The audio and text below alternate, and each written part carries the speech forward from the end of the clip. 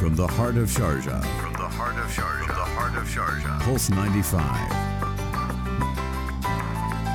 Pulse 95. Pulse 95. Something to talk about. This is Pulse 95. Pulse 95. It's the Morning Majlis. Hello and welcome back onto the Morning Majlis. The world is awaiting the first COVID-19 vaccine to combat the spread of COVID-19 and also to fight off the virus should it attack a human. We are doing clinical trials across the globe. According to the World Health Organization, over 6 vaccines are in the phase 3 clinical trial. One of them, the one initiated by Russia, has gone past and been approved, but we're focusing our attention on the one here in the United Arab Emirates, the Phase 3 trials. And to talk to us more about this, Ashish Koshi, the CEO of G42 Healthcare, has joined us on the line. He's a very busy man, so we're very fortunate to catch him because he's been traveling a lot. A very good morning to you, Ashish. Good morning, and thank you for having me. Well, it's a pleasure to have you. Let's start with a big question. How does this vaccine work? We've heard a lot of talks about how different ways it might work, but to break it down, give it a bit of a concrete response to them, how does this vaccine being trialed in the United Arab Emirates work on a human body? Sure. So vaccines typically, help develop immunity in individuals by sort of imitating an infection. So there are multiple ways in which one can imitate that immunity. The one that we're using here is one of the most safest mechanism because it's an inactivated virus. The other pharmas that you mentioned are doing on phase 3 trials are doing on other versions of that. The way it works, it develops immunity by building antibodies, and that's the purpose behind this vaccination trial, to measure the level of antibodies generated in these volunteers and to see how long it's going to last. And what's been happening so far? Because our target was to get 15,000 volunteers. We've seen this taking place in Qarayan Health Centre in Sharjah. Talk to us about how the response has been from the UAE residents, because we've moved on to Bahrain as well. So let's focus on, are we getting those 15,000 volunteers? Are we reaching that target? Absolutely. So just last week we announced the phase 3 trials of the UAE here in UAE had reached 15,000 volunteers at ADNECT alone in less than a month. And when I say it has reached 15,000 volunteers, we have already vaccinated 15,000 volunteers. And the best part of that, beyond our imagination, we've got volunteers from 107 different nationalities. And it's been a truly heartening experience to see the entire response from the residents, locals, every person from this nation. And in comparison to the other phase 3 trials, we are far ahead. And it's a true testament to it can happen only in the UAE. Mr. Ashish, G42 Healthcare has just recently announced a volunteer healthcare management program with U.S. wearable technology firm Whoop to monitor the health and fitness of those taking part in those trials. Can you elaborate more on the monitoring process of that? Sure, absolutely. So what we are offering the volunteers, because we are focused on safety and health monitoring, and as part of the clinical trial endpoint, every volunteer who comes for the second dose can opt voluntary for a wearable which monitors their sleep rate, heart rate variability. They can monitor their own statistics. And then in case of any spikes, come back and resolve, because you have access to a 24/7 support. So not just if anything happens, God forbid, asymptomatically, they can report it in advance. So what Whoop does, it monitors your data continuously, and it is far accurate when compared to the other wearable technologies. So it's Group42 Health. Sorry, go ahead. Sorry, so it's mandatory for all the volunteers to wear this fitness tracker all the time? Absolutely. No, it is not mandatory. Okay. It is completely optional for the volunteer to opt for that. Okay. Now, continuing with this discussion in terms of if I were to come in and volunteer, surely I'll have a little bit of jitters in terms of what's happening with my side effects and stuff. So how, if you were to talk to them in terms of what happens, you're saying there's going to be 2 shots over the course of 21 days. How does this whole volunteering work?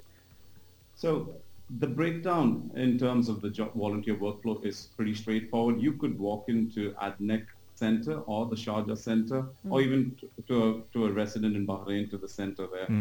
The day 0 starts when he visits the center. He registers with his local ID. They do a general health check and do a PCR test to ensure that the person at that particular time is not PCR positive, and they measure his baseline antibodies. And if everything is okay, past the jitters, they get the first dose on day 0. The next dose is on day 21. And during that time, there is a multiple teleconsulting and also face-to-face meeting at the center to measure any sort of spikes and to measure baselines across these days. So in terms of dose, it's on day 0 and day 21.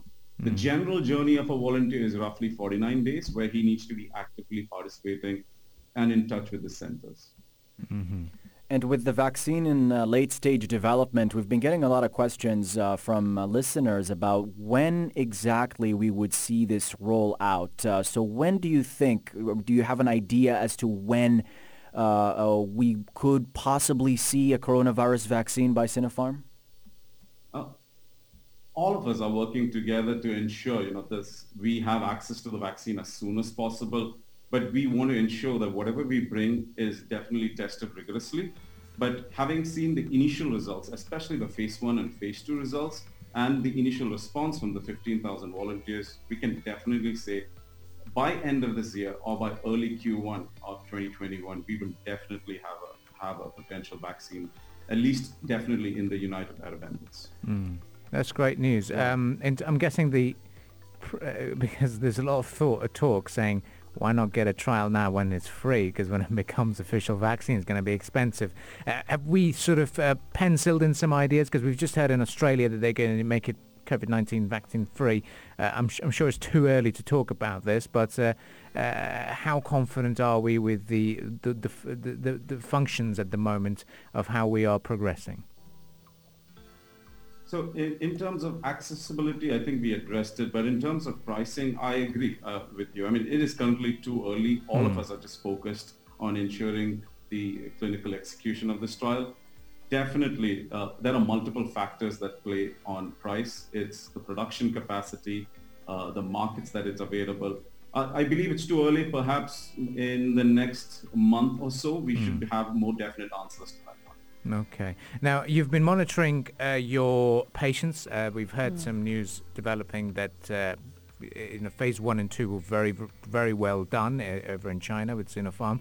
But how's the response been from the volunteers in terms of side effects and how they've been doing so far? Are we confident? Have we got any updates from that? So far, till date, across 3 different centers in terms of all the volunteers vaccinated, we do not have any adverse serious reactions. Neither was there any adverse serious reactions captured in phase 1 and phase 2. And generally, the response from all volunteers is extremely positive. And there's a lot of, let's call it participation from these volunteers because they all want to participate in this journey to find a cure. Everyone is frustrated the fact that this keeps coming on and on. You've seen, I know you discussed the situation in Wuhan. Unless we have a preventive mechanism in terms of protection, this will keep coming on because we can keep testing, but eventually there needs to be a cure. So let's delve more into the medical aspect of this. The human body obviously produces antibodies when it fights off an infection, and this process helps it build immunity. Can you elaborate more on how the antibodies work and how can they appear faster or more swiftly in those patients? So antibodies, like I think I mentioned it earlier, vaccines, it sort of develops immunity by imitating an infection. Yeah. And when you imitate an infection, what it does is generally, the immune system uses several tools. Blood contains RBC and white blood cells. It's through these white blood cells you have certain B lymphocytes and T lymphocytes. These are responsible for your antibody, and every human being is different. And that's the reason why we want to through these clinical trials and through a diverse ethnic population, want to see the impact on how one's human body responds and how much fold increase it occurs in each individual. I've got to ask you for this because I'm sure there's lots of listeners out there thinking, okay, now is my time. I'm so confident with what Ashish has told us just now. I want to go for that trial. Are there any pre-requirements? Because from what we've read is that they should be not having any other medical conditions such as hypertension and diabetes. Are we correct in assuming that? So all volunteers above the 18 years of age and healthy individuals are definitely allowed to participate, even though they are hypertensive and diabetic. As long as it's controlled at the time of the dose, it's absolutely fine. There are certain prerequisites in terms of if they are undergoing any sort of therapy, cancer therapy. Yes, there are exceptions, but generally anyone who is 18 years and above and is healthy and is not coronavirus positive at that time definitely can participate. All you need to do is just go to the website forhumanity.ae and register your name, and definitely we'll set up an appointment for that. Now, I'd like to get your thoughts, final concluding remarks, because we've been airing this on our show in terms of, look, it's our collective responsibility. The virus is not over yet. The threat still remains. Your message to the general public who think it's okay to take off the masks now because the virus is no longer there. It must be a shock to your system when you see this and hear this.